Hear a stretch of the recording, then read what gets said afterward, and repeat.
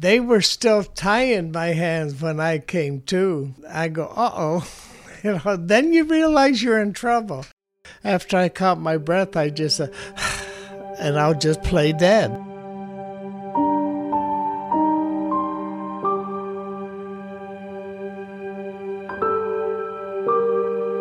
The firefight was over. Most of his fellow Marines were dead. Don Talbot, not yet 20, was still alive, wounded far more severely than he could have imagined at that moment. He knew that he was surrounded by enemy voices, and that his only way to live was by pretending to be dead. Suppress the shock, ignore the pain, take shallow breaths, stay limp, even when your head is jerked forward and an enemy soldier is staring directly at your face. This was no child's game of playing possum. The consequence of failure to fool was death. Against the odds, Don succeeded. But surviving still meant that he had to crawl through the night for help. Here is his story. So you and Kenny Graber Yes. go to the recruiting office. Why did you enlist? I enlisted so I wouldn't get drafted was a lot to do with it, because I would have been going anyway, I figure. And I went, and when me and Kenny Graber went to enlist, he went in the Navy, and we were going to go in on a buddy plan, but he was still 17, and I had turned 18 in June, and I couldn't go in on the youth plan, so I would have had to spend 4 years in the Navy. And this smart old Marine recruiter sitting over there said, hey, you can go in the Marine Corps for 2. And I said, if I like it, can I stay? And he said, yeah, sure, but you can stay as long as you want. Hey, but you can go in for 2. And I said, I'll take 2. But you enlisted at a time when Vietnam was really heating up, and did you want to go there? Yes. So that was the intention. You wanted to serve there. I, had nothing against going to Vietnam. In fact, I'd say I wanted to go to see what it was all about.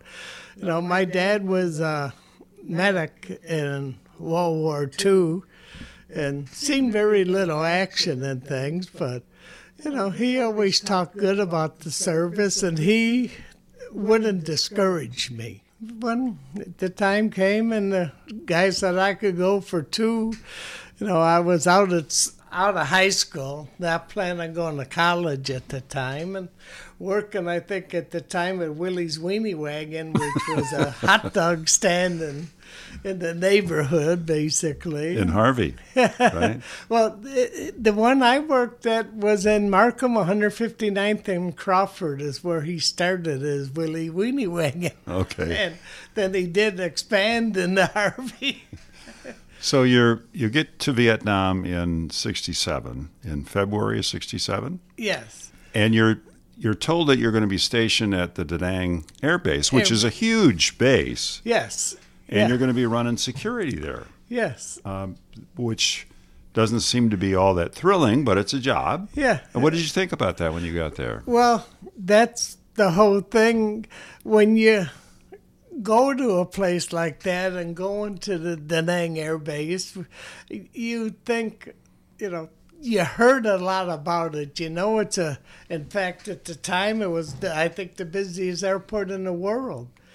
But it wasn't a bad idea to do. And the thing I found out and was kind of happy with was we had Quonset huts with racks, and we were basically going nowhere overnight. We spend time on the lines, the perimeter of the airbase, defending the airbase overnight, but they were in regular concrete bunkers, and they had beds and everything else in it, so it was a pretty good place to be stationed. Yeah, so there's a place you could really warm up to. Yeah. And be comfortable, but still serve. Yes. But that relatively comfortable existence changed in July of 67 when the base came under a ferocious attack. Yeah, that was, and I think it was most costliest or something attack of the war as far as the damage they did. There were rockets coming on the airbase all night, and it did a lot of damage to the airbase, but very little injuries because they weren't trying to overrun it. They were just trying to blow the heck out of it. And they did so with Yes. a lot of aircraft damage. A lot Yes. the runways were Yeah. damaged. Yeah, So that was a mess. That was a pretty big mess, but in fact, I was on the perimeter that night.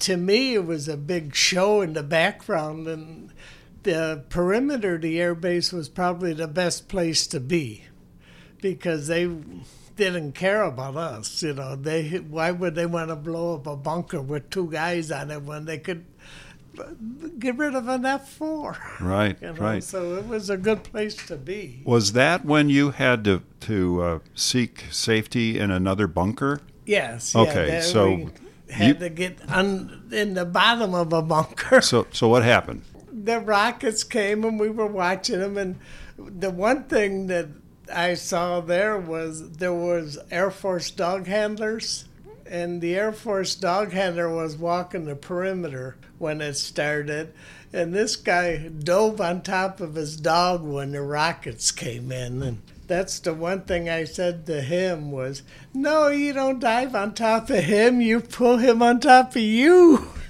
But he cared more about his dog, I think. But we then went down in the bottom of the bunkers where we could still see the perimeter, but it was safer from the rockets. But that dog did not take kindly to you. Oh, no. Later in the night, I think it was the same guy. When the rockets came in the second time during the night, he dove in my bunker, and the dog dove at me and bit my leg.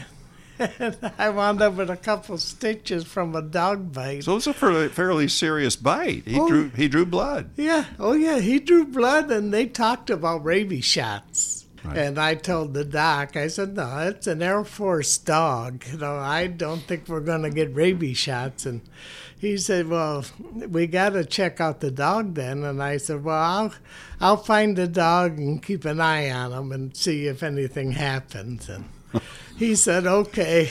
Now, the doctor also had some other words for you in terms of something that you might benefit from this bite. What happened there? But he was talking about the rabies shots and that I could get off work and things. And But did he also say you could get a Purple Heart for this? oh, yeah. He offered me a purple. He said, yeah, I can put you in for a Purple Heart. From a dog bite. From a dog bite. And From an American dog. From an American dog on top of it. But I said, no, don't do that. You know, and to this day, now I regret it. You earned it later on, right, which we'll get into. Right, but I thought at the time I did not want a Purple Heart for a dog bite. An American dog on top of it.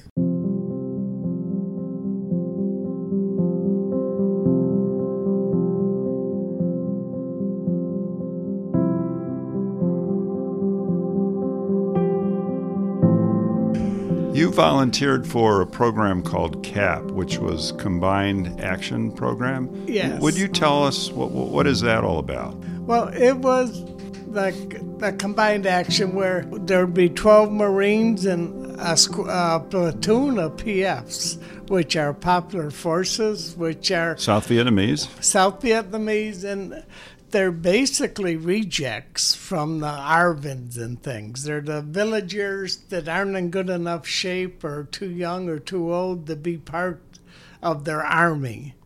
So they were going to be with us.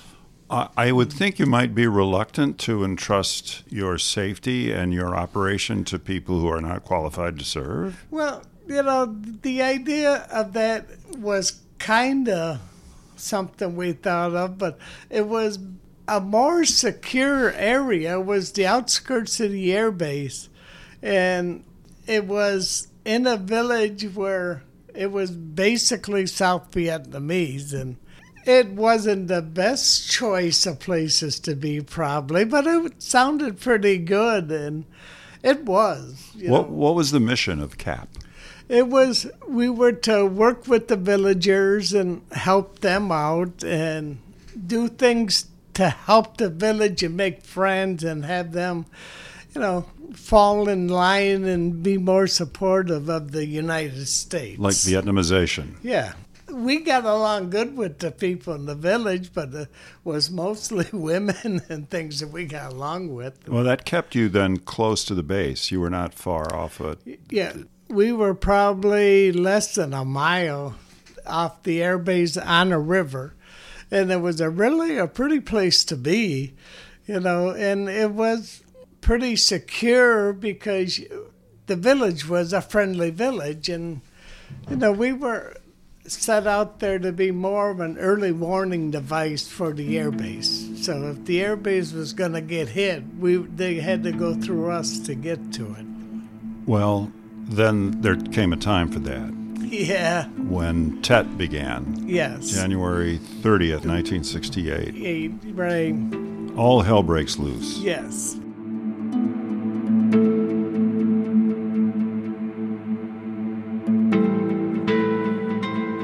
And you have another team of CAP folks. Yes. You were Echo 2? Echo 2, yes. Okay, and then the other group was Echo 4, and what was happening? They were caught, or you were supposed to rescue them? Yeah, they were, like I said, we were close to the air base by the river, and they were across the river. That's one of the things that made our place so secure was there were no VC, or maybe a few, but not much on our side of the river. During Tet, the NVA got carried away, and that's when Echo 4 got hit. And so your job is to go get them, to help them. And what happened? How many of the Marines are together in Echo 2 to go get them? Well, we sent all our Marines. I think we left 2 behind or something. We were combined, about 25 of us were going to go help Echo 4 out across the river. And we got on the 6x, the trucks that carry us over there. And, we weren't too worried about it. So did you have any expectation that you were going to face fierce resistance? No, we didn't think much of it. In fact, going to Echo 4, we were walking down the road when we got hit. What happened? We started receiving fire, and it was ridiculous, for guys that weren't used to fighting a war.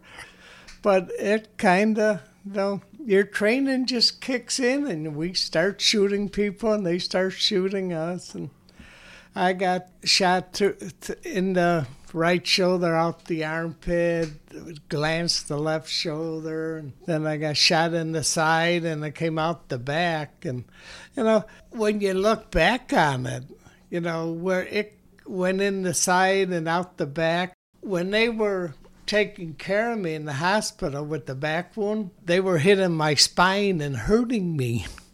But as far as the gunshot itself, it went straight through without hitting any major things, which is surprising where it went through, with appendix and different parts of your body are there. So I was lucky that nothing hurt me. And, in the right arm and out the armpit, and the shoulder and out the armpit, and there it went through there and didn't stop me from using my arm or anything. And I was still in the gunfight. You were still shooting? Yeah, I was in the gunfight still. So is this just a couple of minutes? Is this like a firefight that just is very brief and intense, or what, did it go on for a while? From the first shot, it was probably a little while before we got into the big battle, but once the big battle started, we were wiped out probably within 10 minutes was probably over. And I was knocked unconscious, and I woke up when they were tying my hands behind my back, the North Vietnamese, and I was going, uh-oh. At the I should say.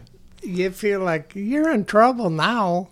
Before you went down, yes, I think there was a Viet Cong with a grenade, and he was prepared to launch it toward you. Yeah. And you've been hit twice, right? Yes. At this point? Yes. You were hit a third time. Did that come later? Yes. Yes. All right. So you see the Viet Cong with the grenade in his hand. Yeah. You're wounded twice, and you're still able to get a shot off that takes him down? Yes. Yes. Yeah. Oh, yeah. There was, no time that I felt I couldn't do everything. And basically, as far as shooting and things, I could do everything. And, even I didn't find out I couldn't walk until later when I went to escape. Now, when you fired your shot at the Viet Cong with the grenade, yes, he went down, but he had completed his throw. So yeah. the grenade comes and lands near you. Yes, yes. And is that what sent you into unconsciousness? I don't really know for sure. When you get knocked out, you don't know. When you come to, you don't know for sure what caused it. Well, you're losing a lot of blood. You got bullet holes in you. Yeah. And the shot that disallowed you from walking hit your pelvic bone, right? Yes. It fractured my ilium. So you can't, it's the big portion of the pelvic bone. Yeah. All right, so you're knocked unconscious. Yes. And you come to. Yes. And you got your hands tied behind your back. They were still tying my hands when I came to. And I go, uh-oh. Then you realize you're in trouble. What did they do to you? So I decided to play dead. Right away? Right away. Right when I came to, because they were tying my hands. And I said, I don't want to do anything now. But I was breathing heavy. And I think it's just natural when you come to from being unconscious. But they were tying my hands behind my back. And that's when, after I caught my breath, I just, and I'll just play dead.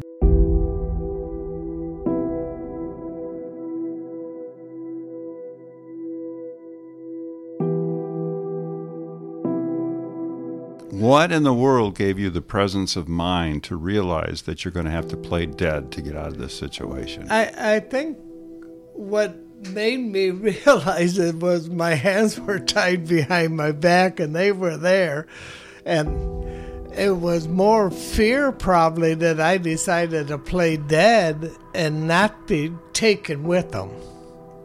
I figured if I played dead, they might shoot me to make sure I'm dead, is what I was afraid of. But at that time, I didn't want to go with them, no matter what. And are you aware at that point that there are other dead Marines around you? Oh, yeah. At that time, that you've been in the firefight and things. And I don't know how long it's been, but it could have been long that I was unconscious. When they tied my hands behind my back, and then and just played dead. And the only thing they did after that, there were more of them come by, they lift my head up and drop it.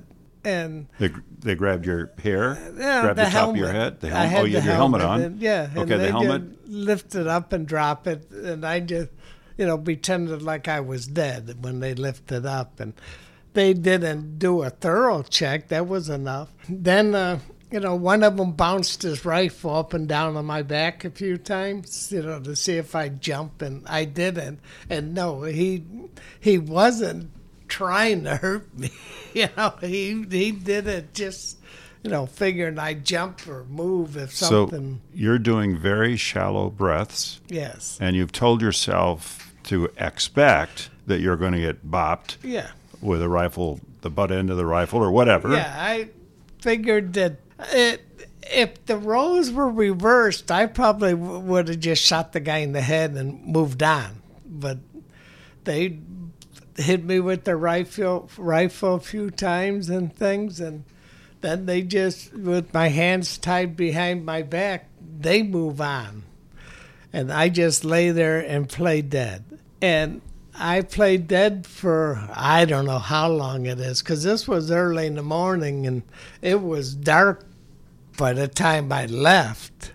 So it was just something that there was fighting going on in the area, not with us anymore.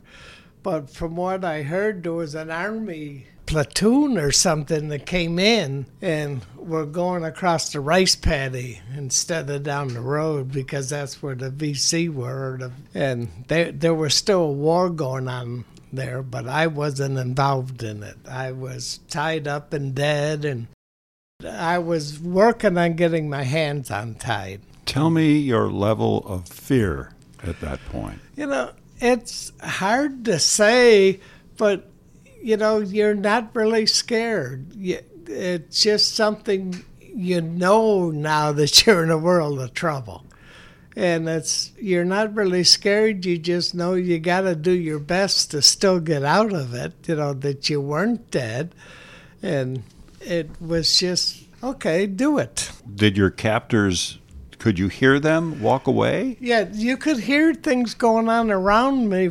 And then there was still a war going on, and things. But when they lifted my head up and dropped it, it wasn't like they were trying to hurt me. They were just checking, and they just lifted up and dropped it. And when I got my hands untied from behind me, and they came up to me, and my hands were up over my head at the time, and I just left them there and played dead.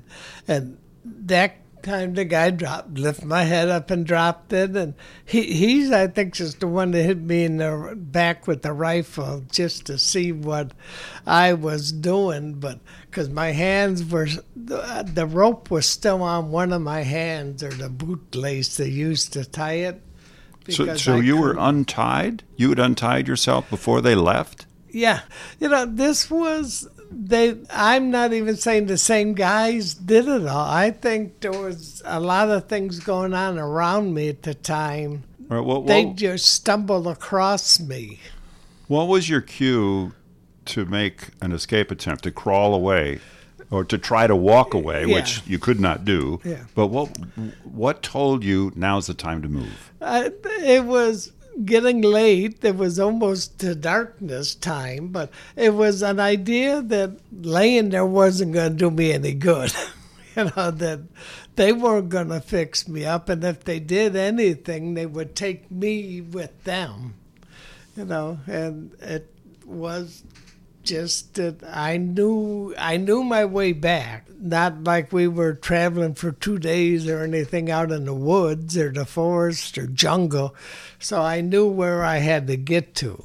Your eyes, I presume, are closed during most of this. Yeah, during most of my head's down. And then when you decide to make your move, you open your eyes and you can see, despite the darkness, you can see what's going on around you. Yeah. You don't have anybody immediately in your vicinity there? The corpsman is laying within eyesight and within reach. And before I left, I Doc, and he never answered me. So he was gone? Yeah. But I didn't look for anybody else. And how many guys were killed then? There were 10 or 11 of us that went out there, and they were all dead. And the PFs were killed too, I believe. You were the only survivor of the whole group? No, there were Ed Palmer and Don Berger, two of the guys that were with us. I thought they were all dead, but I found out later that they made it back. So the three of you are the survivors of this firefight. Yes, and when I found out Palmer and Don Berger made it back, I was kind of pissed at them. That, why didn't they take me or check me out? Because I don't know, they were wounded, but they were able to walk, I think, back. So when you make your move, you try to stand up and walk. Yeah. And that doesn't work. No, I stand up and I fall down, and I try it again, and I fall down again. And that's when I decide I got to crawl back to where we started. How far are you crawling? Probably if a half mile, mile. You're crawling a half mile to a mile? And I decide then to go through the rice paddy, not back down the road, because if I bumped into people, I figured it would be the wrong people. And there was a Gate 6 bridge is what we called it, the bridge over the river. And I knew if I got back there, that I'd be okay, that would still be under control, because we weren't going to give that bridge up, I figure. And if we didn't own the bridge, I was wasting my time anyway.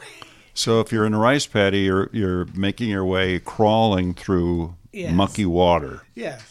I imagine you got to have, you're thirsty. Yeah, well, that's the one thing, is I was really had dry mouth and things, and I came across through the rice paddies, and there was water in the one, and I looked at it and said, that doesn't look too good, but it looks cold and wet.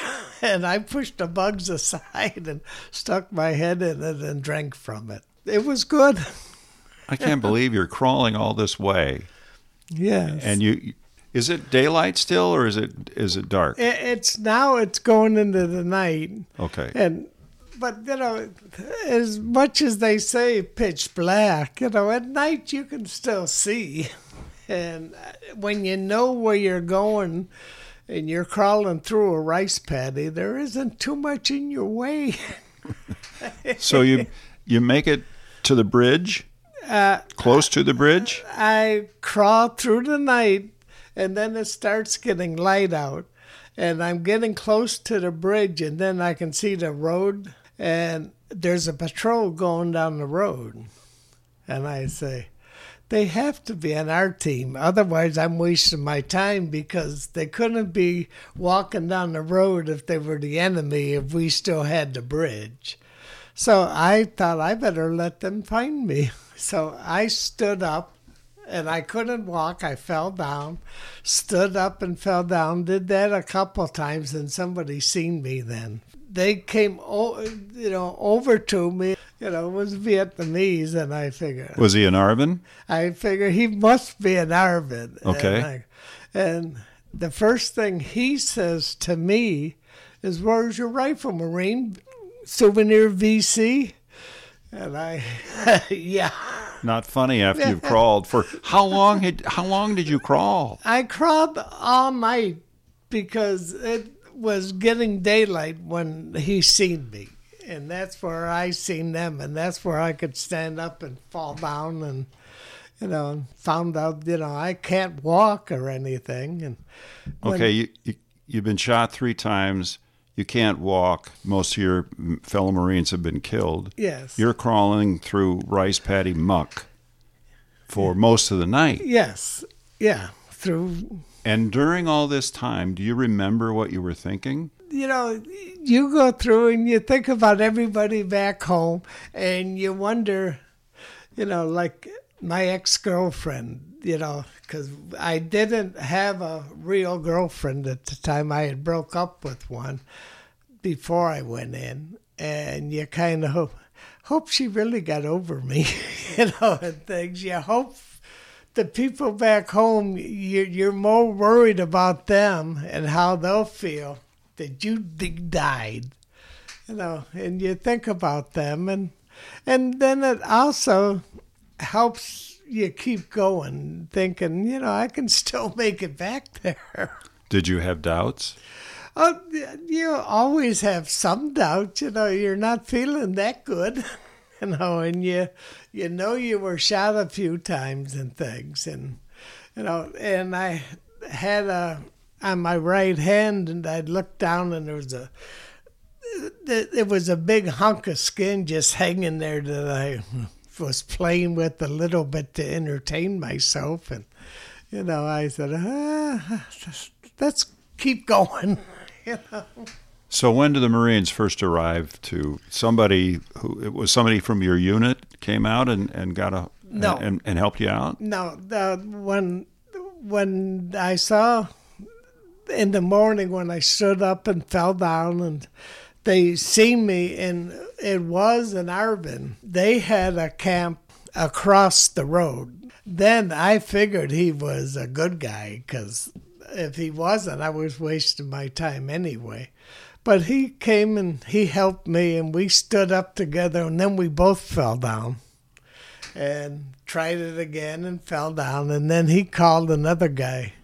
And did he then take you to his camp? Yes, they took me to his camp. There, they did some doctoring of me, and I still didn't know for sure what was going on, because the North and South Vietnamese look pretty much alike. Yes, they do. And you had to be incredibly exhausted at this point. You've lost a lot of blood. Yeah, you've gone through a horribly traumatic experience, so how can you possibly be thinking straight? Well, I mean, you're thinking instinctively yeah. to save your life. Yeah, I don't know how straight I was thinking, but you are still knowing what you have to do and thinking, I hope this works out. So they did some preliminary medical work, but yes. then did they get you back to your unit fairly swiftly? Yeah, it wasn't long. There was a colonel or something in the Army, and they came out in 3 Jeeps. And they came and looked at me and did some bandage work again. And then they said, well, we got to get you to the hospital. How do you want to go? I said, what? He said, do you want us to call a helicopter in, or do you want to go in the Jeep? And they had a Red Cross Jeep there. I said, I'll go by Jeep. Let's just get me out of here. And this nice colonel said, would you rather go in my Jeep? And I said, no, thank you, sir. I'd rather go in the one with the Red Cross.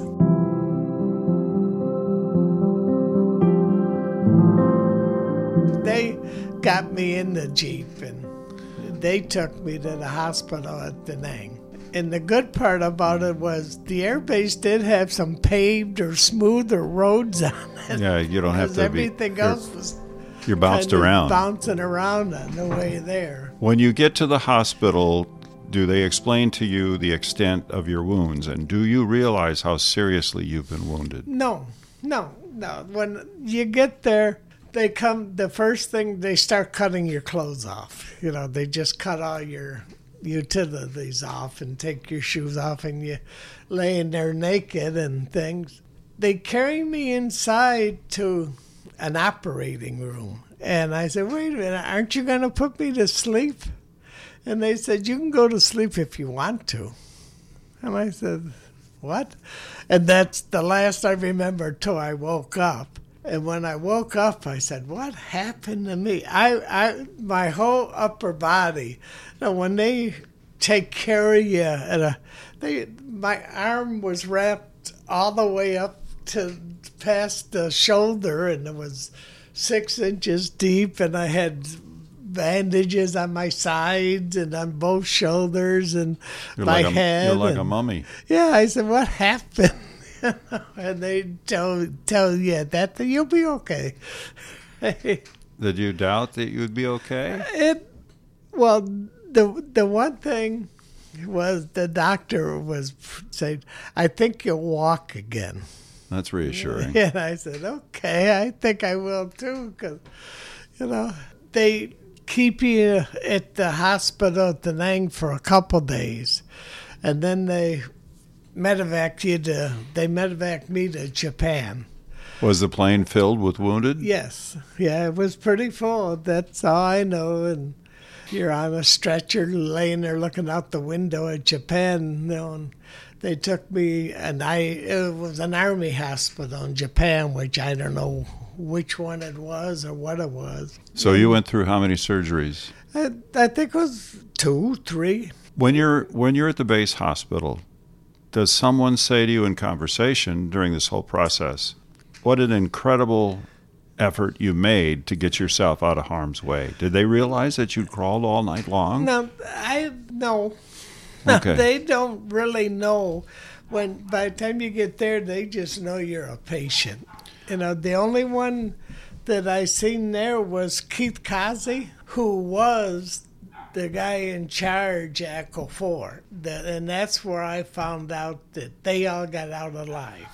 So the unit that you were sent Echo 2 is sent to help out Echo 4, Yes. fearing that they've all been captured or shot or whatever. Yes. But you find out then, when you're in the hospital, that Echo 4, everybody got out okay. Yeah, they got airlifted out of there. And as far, I still don't know the time and everything. And So you went through your ordeal, your fellow Marines are killed, and the other guys got out, they were airlifted out of there. yeah. So there must have been an absence of communication at some point. Yes, there is, an absence of communication without a doubt. And it's a lot to do with there's a war going on. Yes. We don't know, but there's nobody to tell us because they don't know what's going on either. So, yeah, it's a lot of miscommunications because... You know you're going home at this point. Yes. And you're probably unsure of your physical future, although the doctor has reassured you you're going to walk again. Yes. When you came home, did your folks know about what had happened?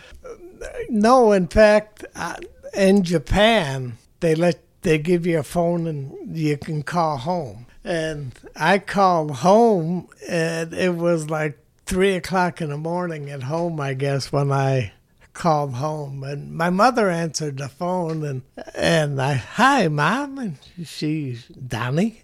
And I go, yeah. She said, where are you? I said, I'm in Japan. And she said, what are you doing there? I said, you heard of R&R? And she said, yeah. I said, well, I'm resting and recuperating because I got shot a few times. And she goes, talk to your father. And then I talked What did you say to your dad? I told Dad that everything's okay. I'm okay. I'm out of the war. I'm in Japan in the hospital. I got shot a few times and things, but I'll be okay. How'd he react? He was pretty good about it. My dad was always... He was a medic in World War II, yeah, so... He knew more, and, and when I told him, everything was okay, he was able to grasp it and take it okay. So how about Kenny Graber, your friend who you enlisted? Did you talk to him when you came home? Oh, yeah. Kenny Graber, I talked to Marilyn McGlone and everybody back home. And it wound up that we got a group coming up to the hospital at Great Lakes. How long were you at Great Lakes recuperating? It was February 29th. I got back to the States. And I stayed at Great Lakes till it was May 1st or June 1st.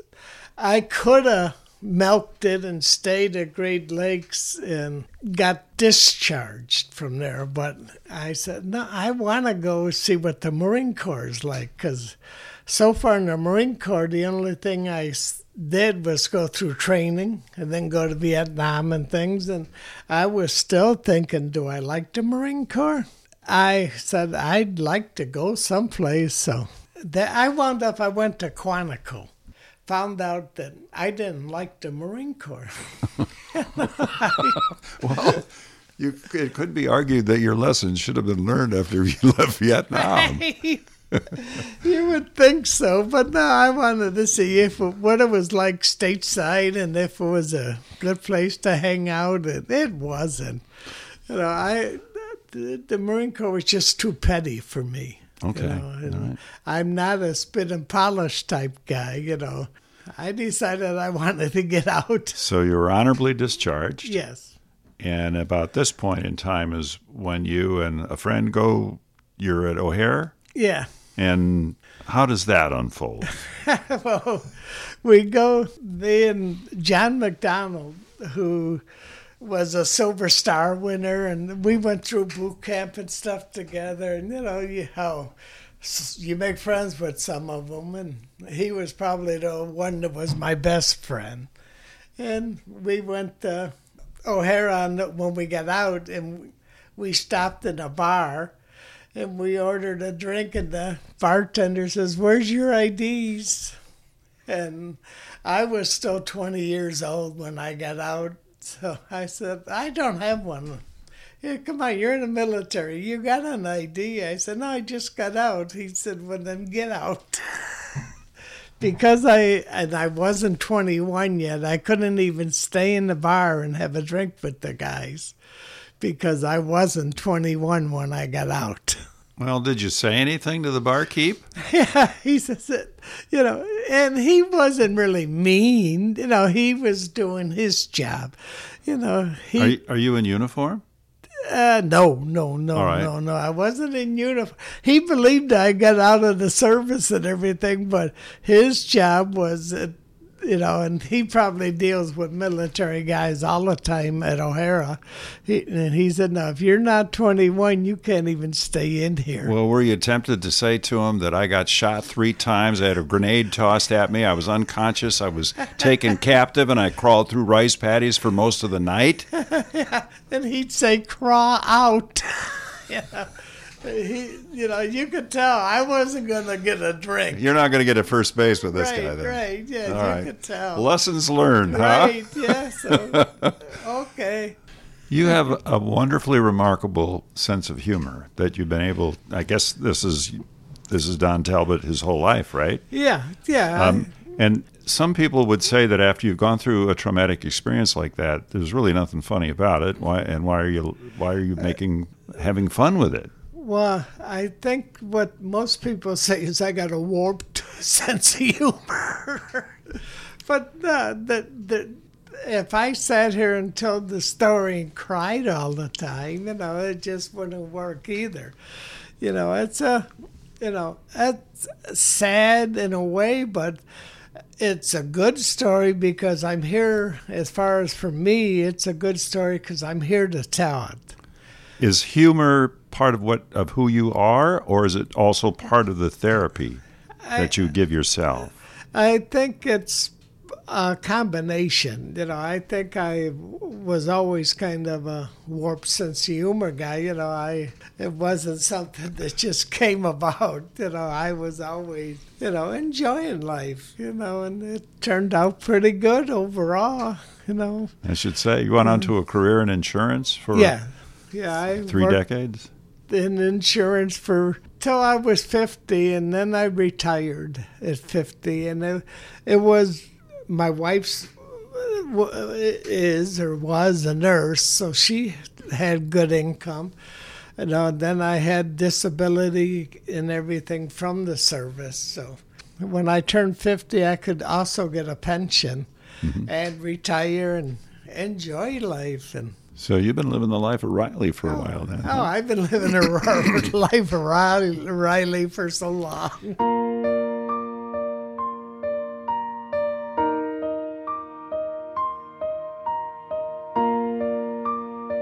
You went on the last Honor Flight Chicago mission of the season, this past season. Yes. And when you got to the wall, did you look up any of the names of your fellow Marines who were killed in that firefight? Oh, yes. Yeah, and we've got a wall right here in Munster, Indiana, where I live that is a duplicate of the wall in Washington. So I've seen it and know the names, and it's something that doesn't really make me feel bad. It kind of makes you feel good that the names are there and they are remembered. It is sad in the way that there's so many young lives that were lost, but it's also good in the way that they are remembered, especially 50 years plus later, because nobody around knew these people hardly anymore. So it's good to see that they are recognized and remembered for what they did. Do you, looking back, have any regrets at all about your service? No, not really. I think if it was all to do again, I'd do it again because, it's still something you're proud of. There are some times you might want to be in a different place, but overall, it was a good experience. And looking back on it, I have fond memories. What did you learn about yourself? That I am a goofy guy. With a lot of grit and determination and stamina, I would suggest. Did you learn that about yourself? Oh, yeah. That I would stand up for my rights and the rights of the country. And I, was proud of what I did. So, I found out that, I was a good person, too. That I wasn't afraid to do things But are you sometimes amazed when you think, I know you've had plenty of opportunities to think about your experience there after you're wounded, but aren't you in the least bit amazed that you were able to do that and survive? Yeah, you are in a way surprised and things, but you dwell on the people around you and, the support you had. Like I said, at the hospital, you got people coming all the time, and growing up in Harvey, there were 10 people from Harvey that would come up on a regular basis, to see me at the hospital and things. So.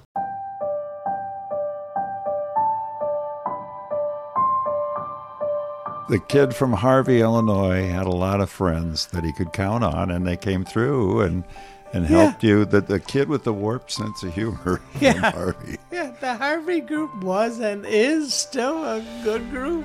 You're a happy man. Oh, yeah. Warped sense of humor notwithstanding. Okay, that could be. No, I mean that in the most complimentary sense. Yeah, but I think I've been accused of that a few times. Oh, Don, thank you very much for sharing your story. Okay. I really appreciate it. Thank you. Okay.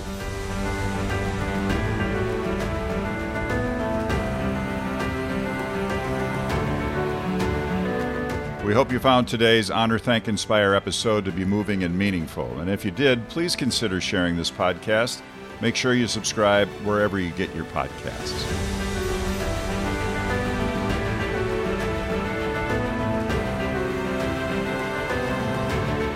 The impact Honor Flight Chicago has on the lives of our veterans and their families is made possible by the generosity of our donors. To support our mission to find our veteran application, to volunteer, or simply for more information, please visit us at honorflightchicago.org.